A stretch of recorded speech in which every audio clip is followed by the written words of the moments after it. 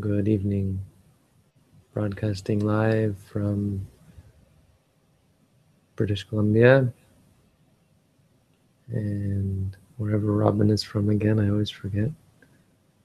Not Massachusetts, Connecticut? Connecticut. Yeah.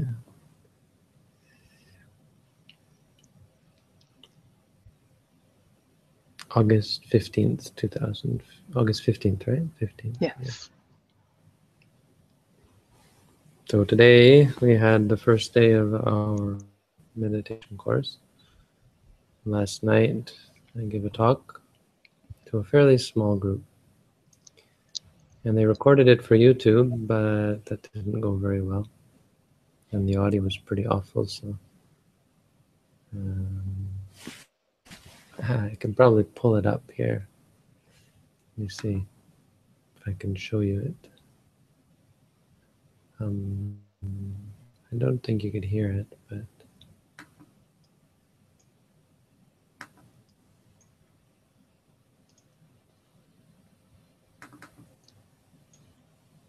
it doesn't work.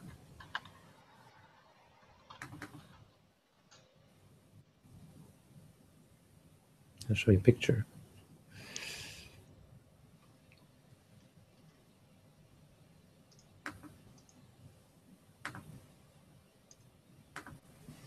There, do you see me? Do you see that? Yes. Yeah, actually, it looks really good. It's nice and clear. The picture was fine. First problem was he had his camera set to take 30-minute shots. Oh. So after 30 minutes, it cut out and he had to start it again. And the audio was pretty awful. There's a loud hissing. So.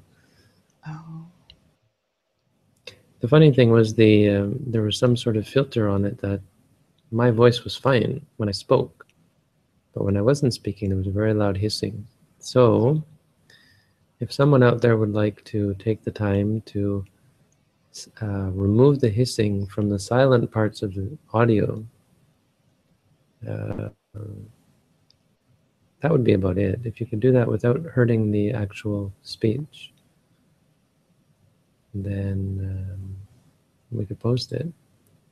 But I think really the best way to do that would be to go through the 1 hour long talk and manually silence each hiss. It would probably take some time. It's cut up into half-hour chunks, so someone could take half and another person could take half, to see if we get any volunteers for that. We have our volunteer group that will be meeting on Sunday nights starting next Sunday, so maybe we'll get volunteers for things like that. It was a pretty good talk. I mean, it went over quite well. I didn't forget myself or get lost or anything. I covered all the points. It's a talk I've given before, so I'm pretty sure it's already on YouTube a couple of times. But it was a good version of. It was a talk about the 5 types of people. The idea of being a Dhammavihari. It's something I talk about often. So tonight we have a quote.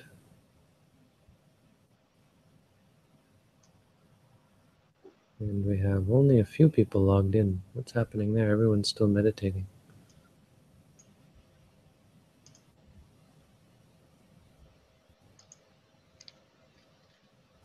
People are. It's weekend. No? So this quote is about criticism. About criticizing and praise. It's about passing judgment.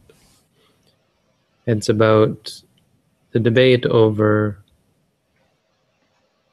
action and inaction. And the Buddha seems to have overwhelmingly favored action over inaction. Now, I'm not sure whether that was just because of his own mission, which he had started on, because originally he inclined to inaction. So it may be that his exhortation for his students to incline towards action was just a part of his own intention once he had made up his mind to teach, that therefore it was proper for his students to incline towards action. Because this is a question of whether it's good to stay equanimous and not criticize or praise others, not to get involved and give your opinion, or whether that is more praiseworthy than the effective change. And I think most of us would agree with the Buddha here unconditionally, but I think we do that out of a sense of a desire to see things change, to see things get better, which I think the Buddha pretty clearly didn't have. The Buddha had his mission, but it was out of invitation, and it was as a part of him being the Buddha.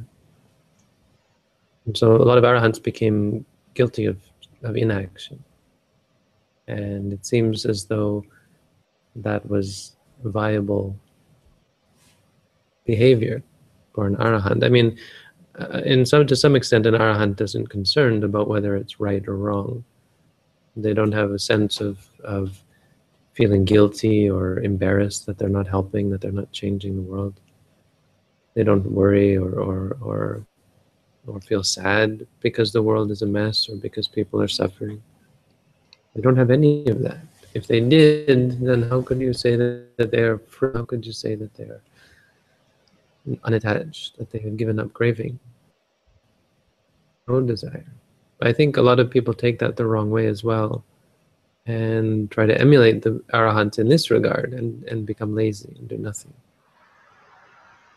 The reason an arahant is of that bent is because they've done everything. They've done all that needs to be done. For the rest of us, it could be considered laziness to do that, because all of the good things, helping others and so on, is work in the right direction. It's a support for our practice. It surrounds us with good people. It keeps our minds happy and confident and inclined towards happiness and peace. But for an arahant, they have no goal left, no destination left to reach. And yet the Buddha seems to be pushing for even such beings to act. And this is subtle. He's not giving an injunction here, but he's giving his opinion that it is more admirable. And what's his name? Podalia? Podalia uses the word upekkha. He translates here as indifference, but upekkha means literally, or you usually translate it as equanimity. It's used for the fourth Brahmavihara, among other things. There are many types of equanimity, and so he's interpreting this one to mean indifference, but it literally means equanimity, and probably how Podalia meant it. He didn't mean that the guy was indifferent. Someone like that is equanimous. They're undisturbed by good people or bad people. Another way of looking at this is the potential idea is, what is the path of least resistance? What would an arahant really do? And I don't think it's clear to say that an arahant would incline towards inaction in this case. If confronted at the right time with an opportunity to criticize that which is worthy of criticism or to praise that which is worthy of praise, it's not clear that they would incline towards inaction. It seems to me actually quite reasonable to suggest that they would act, that they would speak when they have the opportunity. Sometimes they didn't. There was the case, if you read the Vinaya, there's interesting cases, one of which is in regards to the Third Council. There were many monks who were breaking rules. Wait, is it Second Council, I think? Second Council, not the Third. Second Council. Many monks were breaking rules, and they went to this very senior monk who was, I believe, an arahant, and he didn't say anything. He wouldn't give a judgment. I think the story goes that they were waiting for the judgment of the chief or the most senior monk or a monk who was an expert in the Vinaya, so that's why they didn't answer. But there certainly seem to be cases where they incline towards inaction.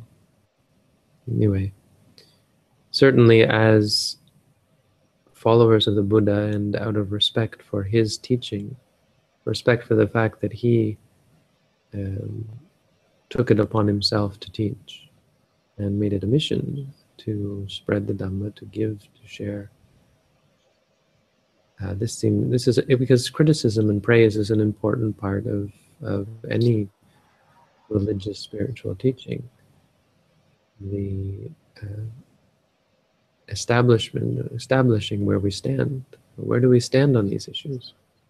Where do we stand on things like abortion? Where do we stand on homosexuality? Where do we stand on racism or I don't know, any of these things? So praising and criticizing. We don't criticize homosexuality. We may criticize sexuality in general. We criticize abortion and that sort of thing. Drugs, alcohol, criticizing these things. Most importantly, we criticize unwholesomeness and we praise wholesomeness. If the mind has a wholesome quality to it, we praise that. A person who is inclined towards wholesomeness, we praise their wholesomeness. I think an interesting question is about whether you praise the act or you praise the person. Right? There's this hate the sinner, not this hate the sin, not the sinner, is a common Christian phrase. So I think that's an interesting thing to. I mean, it's fairly obvious that Buddhism would be very much of that bent. We don't exactly criticize people, but that's important, I think, because you can never say, more important in Buddhism especially, because you can never say that a person is good or a person is evil, because people don't exist. And so we have to be very careful when we praise, that we don't praise people. It would be improper to do so. Not only dangerous, it is dangerous to do so, but improper. And maybe dangerous because it's improper. If you praise someone, a person, then you have to own up to their evil deeds. If they then break from their trend of being a good person, which is completely possible. Anytime that they do something wrong, you get stuck because you praise that person. So praising people is something that is a great danger, and we should be careful to be clear what we are praising, which is why one reason probably why this says praise that which is praiseworthy and doesn't talk about beings. We praise the acts, we praise the mind states, and we criticize acts and mind states. It's also much safer in the sense that you don't make enemies, and people don't put you on sides. Like politics, for example. Right now there's an election here in Canada, there's an election in America. I mean, there's always an election because it's become a circus and they just like to have it always on the news. So right after this election's over, people will be talking about the next one. It's part of entertainment in the West, I think. But it's a bit interesting sometimes because it deals with issues of morality, and people are forced to ask themselves where they stand on issues like abortion and homosexuality. Right now, a big one is police brutality and racism. Racism is a funny word, just to get off track here, but to talk about things that are worth criticizing and worth praising. Because from Buddha's point of view, we're all one race, right? And it's funny because we are one race, and everyone knows that. And so the idea of racism, I don't know if I want to really get into it because it's much more than just the word race, but it's a bit misleading. We're none of us white or black or brown. I guess we're all a little bit brown or a little bit pink. But the Buddha interesting is the I actually know the number of this one. It's called the Black Jataka. And it's a wonderful Jataka. If you read this number 440, you can find it on sacred-texts.org. You can find the whole Jatakas there. And if you read number 440, it's a wonderful Jataka, but it's about some guy who was very dark-skinned. The Bodhisattva had black skin or dark skin. And the king, Saka, came down in black, and he said, I'm not black. Black is evil deeds. Black is a kusala, it's unwholesomeness. But it's more than that. It's a very beautiful conversation that he has with the king of the gods. But racism isn't about that. The issue of racism is that people do differentiate and don't respect differences, and much more than that, are openly cruel and hostile and evil towards people because of the color of their skin, because of their culture, etc. Which, of course, Buddhism would criticize. But my point was about elections. It's very interesting to talk about the issues and to look at them, but I don't think you could ever say you should support one person or another in an election. I mean, obviously, as people we do, and voting isn't wrong as a Buddhist, I don't think, because you're choosing, right? You have to choose between a set, and so you choose. Doesn't mean that you support everything that person says or you believe in them absolutely. But from a monastic point of view, there is a point there to be made, that the monastic stand that we take and should take is to never endorse one candidate or another, but to talk about the issues, to praise acts and speech. This person says this great thing.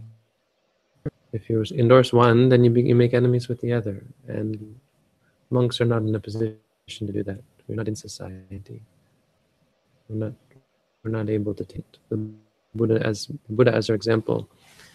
In order to be, we had an argument with a monk about this once. He said that we should take sides on issues. He was talking about the Middle East. We should take sides. It's how else can the Dhamma be effective? I said that's exactly how it's effective, because it doesn't take sides, and it teaches what is right, what is true. It is an outsider. By not taking sides, by not getting involved, we're able to teach the truth. We're able to teach objectively and without getting caught up and letting our emotions take over. Anyway, there isn't that much to this quote, I don't think. It's an interesting one, interesting for us to learn. But I've been teaching all day since 8 o'clock, and you wouldn't believe I had 40 people. Today's the course, we had 40 people. I think maybe they didn't all show up, but there were 40 people signed up for the course. Probably we had a little bit less than that. But I had a room off to the side, and in and out all day. People were coming in to see me all day. I met with at least 40 people. Some people came in twice, 3 times, asking questions and all sorts of questions. And that's the best. That's really the best form of teaching that I know of, because it's one-on-one, it's personal. You get to act, you get to take the role of a therapist or a psychologist, but by teaching Buddhism, you have 100% confidence and effectiveness, and you really can change people's lives. So that's awesome. So today was a good day. We have one more day tomorrow. Are there any questions tonight? There are some questions. Oh, you see, I'm not updating. This page doesn't always update, so I see nothing. There they are. Oh, okay. How do you interpret differences among countries from Buddhist point of view?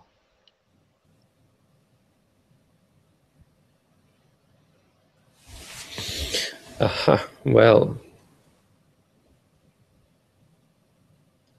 habit, really. Habits become culture.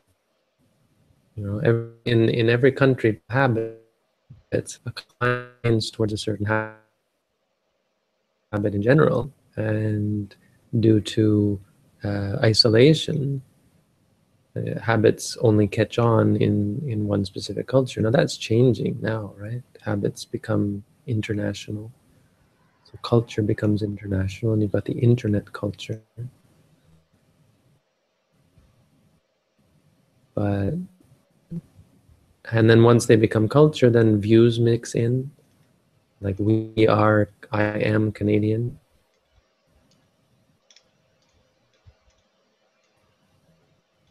And we did lose connection. We lost the connection. We did with the live stream. To let me know. There, started it again. It shows right there. I should look at that. But culture becomes views, and then it's like I am Canadian, I am American, I am French, I am British, I am German. And then it follows you from life to life, I would assume. People are reborn in the same country, and so it becomes incredibly ingrained. And at any time, but views reinforce culture and religion. Belief that something is right. There's the thought and there's the behavior, but then there's the affirmation that this is right and proper and me and mine and so on.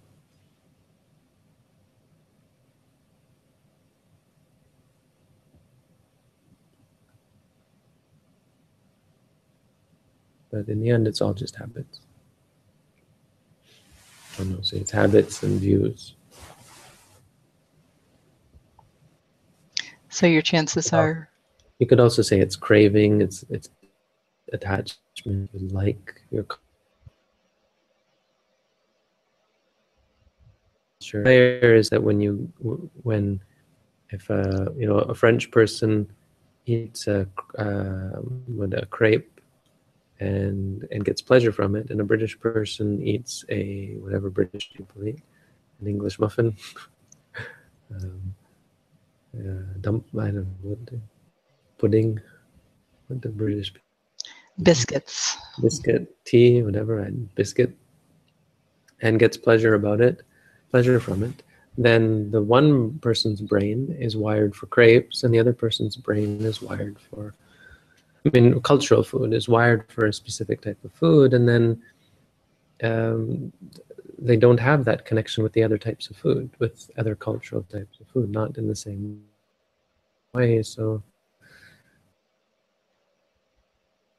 and music, so it becomes very much ingrained. It's really we would say humans are that way. Being the state of being a human is just an ingrained habit.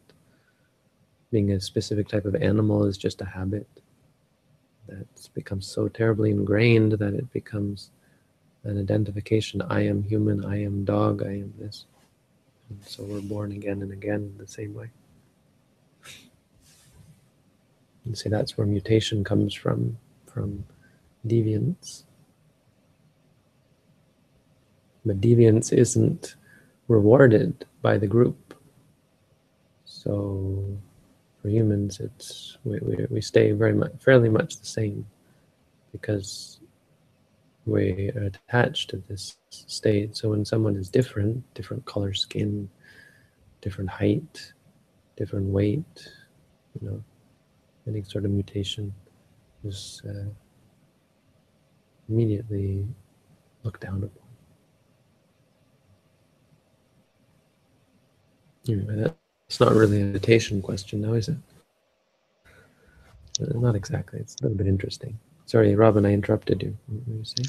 Oh, but you actually were answering what I was going to ask about. So, yeah, that's just so interesting that you're more likely to be reborn in the same culture that you're in. Not necessarily advantageous for those of us in the West, where there are so few Buddhists here, that might be more advantageous to be born elsewhere, maybe. Maybe. There are benefits to being born in a free country. I mean, many Buddhist countries have come to have their share of trouble.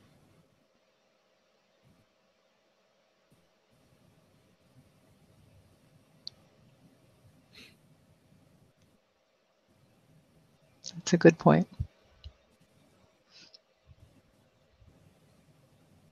Ready for another question? Mm-hmm. I'm new to Buddhism and I don't know where to start learning more about the religion. Is there a book I can read that will teach me about the core fundamentals of Buddhism?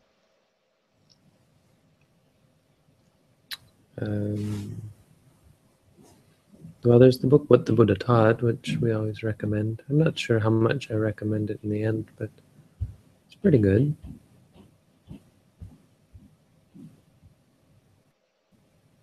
You could always read my booklet and just start meditating.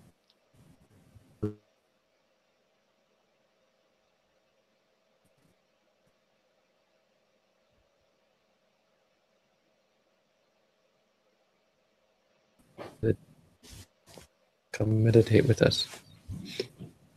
That's how I started. I went for a month's meditation course, not knowing hardly anything about Buddhism, certainly nothing about Theravada Buddhism. And after that month, I was hooked, and I went and read everything. Started reading directly the Buddha's teaching. I read the Visuddhimagga, not all of it, but much. All because I had gone to practice meditation first. Meditation opened up a whole new world.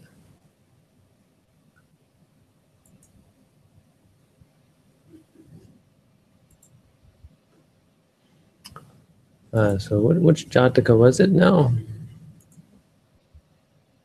Let's go see. I mean, it had the word Kanna in it, so that's probably it, but I didn't think it was 444. Maybe it was.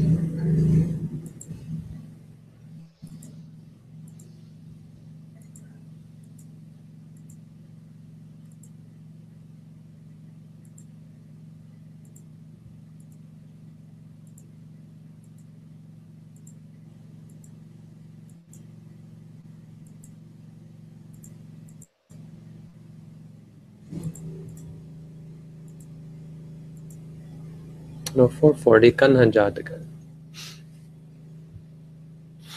I was right. The black Jataka.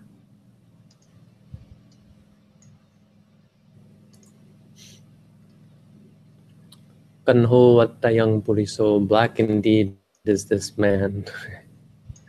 Kanhang Bunjati Bhojanang, black is the food that he eats. Kanhe Bhumi Pade Sasming Natmai Hang Manasopio. In a black place, in a black realm, does he, in a black realm and country, Natmai Hang Manasopio. Our mind is not, my mind is not dear. He is not dear, right? He is not dear to my mind. Mm-hmm. This is the king of the gods talking. He's a terrible racist. But it's a wonderful story because he really sets him straight.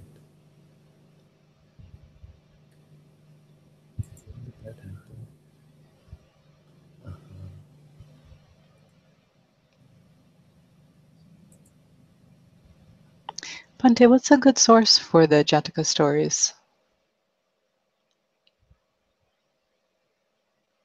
I put out the Buddhist Texts Archive, so you can find them there. But they're at sacred-texts.org. Okay, thank That's you. where I got them from. All 600, or no, 557 and 547.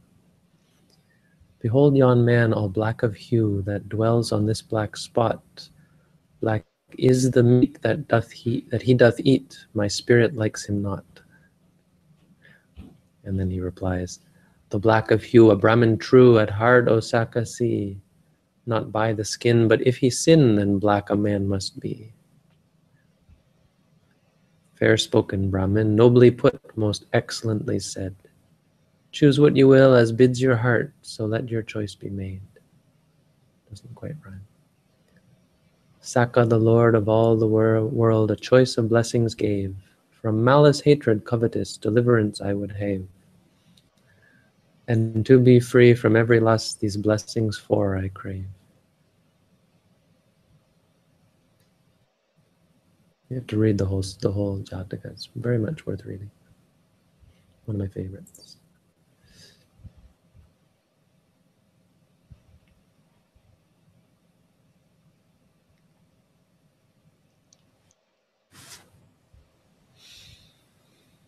When you have two different processes going on during meditation, like feeling pain and feeling an itch at the same time, how should you note this? Pick whichever one is clearest. That's all. It's not that important, as long as you pick one.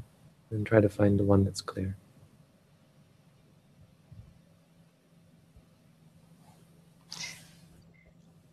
Could you explain how to relate the 4 foundations with the meditation practice?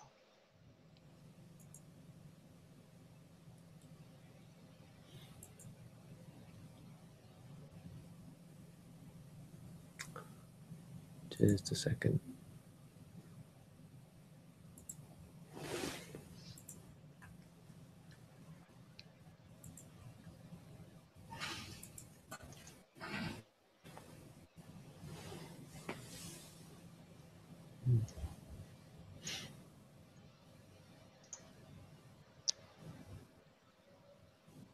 How to relate the 4 foundations with the meditation practice? I don't understand.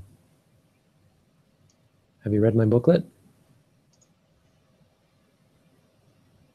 If you haven't, please read my booklet. Sounds like it might answer your question.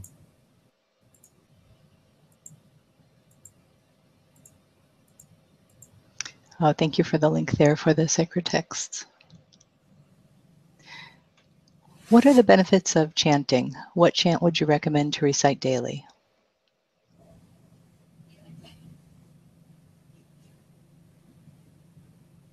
I wouldn't really. I guess you need a chant, right? What chant should you use? Chant Iti Piso Bhagava. You should do Namo Tassa, and then you should do Iti Piso Bhagava, Swakato, and Supatipanno. You can look them up. Recollection of the Buddha, recollection of the Dhamma, recollection of the Sangha. Those every Buddhist, I think, should know. Buddha even said you should know them. You should chant them whenever you're afraid, because they will free you from fear, dispel the fear.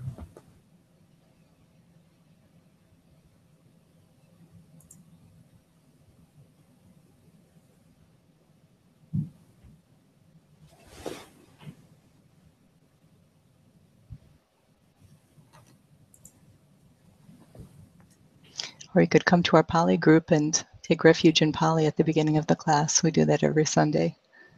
It's nice.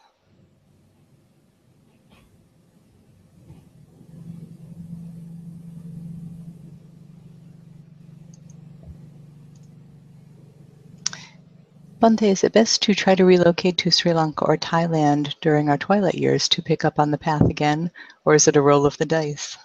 That's what I was thinking. Try to shift the odds there to be in a more Buddhist environment.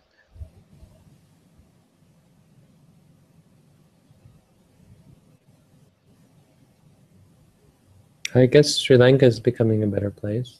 I definitely recommend Sri Lanka. And I hear it's a better place now even more because of the stability of the government. I mean, the government has problems, but where doesn't it?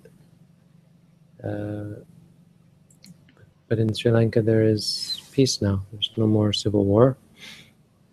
So that always makes life easier. and it's a great culture for practice. So yeah, I think that could potentially be a good thing. The thing about Sri Lanka is that from what I see, a monk, even a foreigner potentially, could just get lost. Even if you're a layperson, if you're a layperson who has like a pension, living in Sri Lanka would be easy. The problems are dengue, really. I would say the one big problem with Sri Lanka is it's got a lot of dengue problem. So you have to be aware that there's a potential to get a fairly problematic sickness. I don't know if Sri Lankan people would like to hear me say that because they, oh, come on. But I got it when I was there. Of course, I lived with mosquitoes. So, but if you want to live in the forests of Sri Lanka, there's going to be mosquitoes and potentially dengue.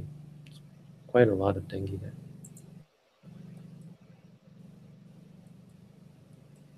As for other,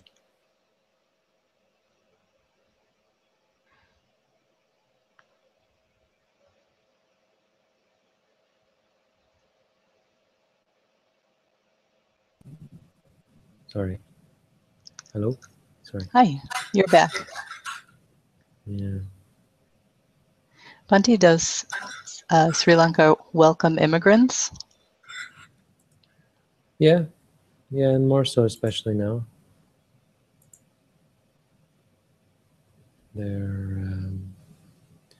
There's been a big tourism push, I think, I'm actually not sure. Immigrants, like people migrating there to live there? Yes, well, we were asking about going to live in Sri Lanka, in later years to pick up on the culture and. Yeah, well, you don't have to become a citizen. I think becoming a citizen is pretty difficult. But going to live there on a non-immigrant, or I don't know, a resident visa, I think that's doable. It's Oh, probably a little expensive to get the visa, but once you got it, you live there. I guess I don't know whether it would be any better than living here as a retiree, doing the Dhamma. It certainly would be more comfortable here culturally. The food here would be more suitable. And, if you can find a place in your own homeland, it's often better just for the.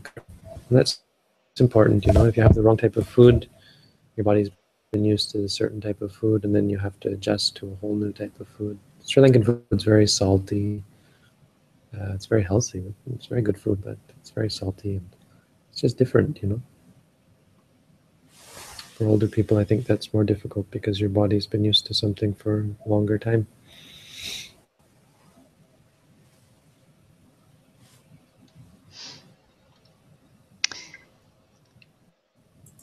when I meditate for long, like for 1 hour, I used to get terrible pain in the knee, which does not go off, even though I become mindful as pain.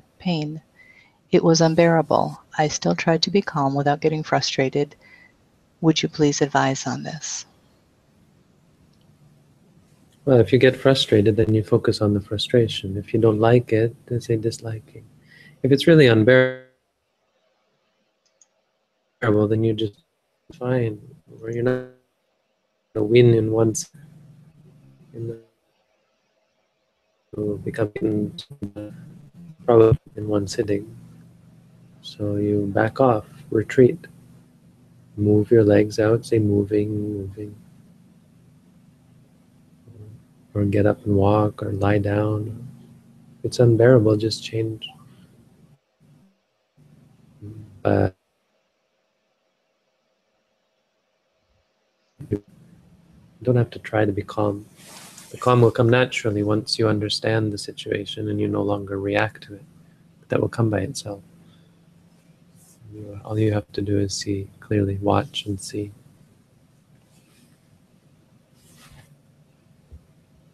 Be patient, you'll get there.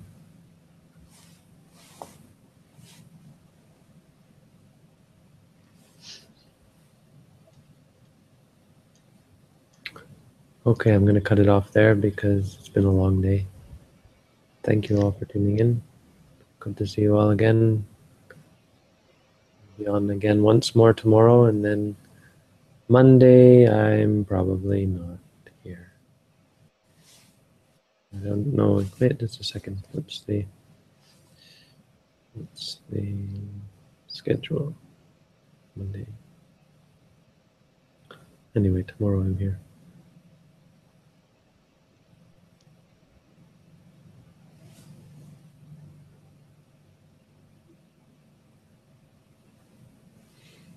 It doesn't tell me. I think I might be back in time. Yeah, I'll probably be back in time. We'll see. Monday I might actually be able to do it again. Anyway, we'll see you all tomorrow. Good night. Thank you, Bhante. Thank you, Robin. Take care. You too.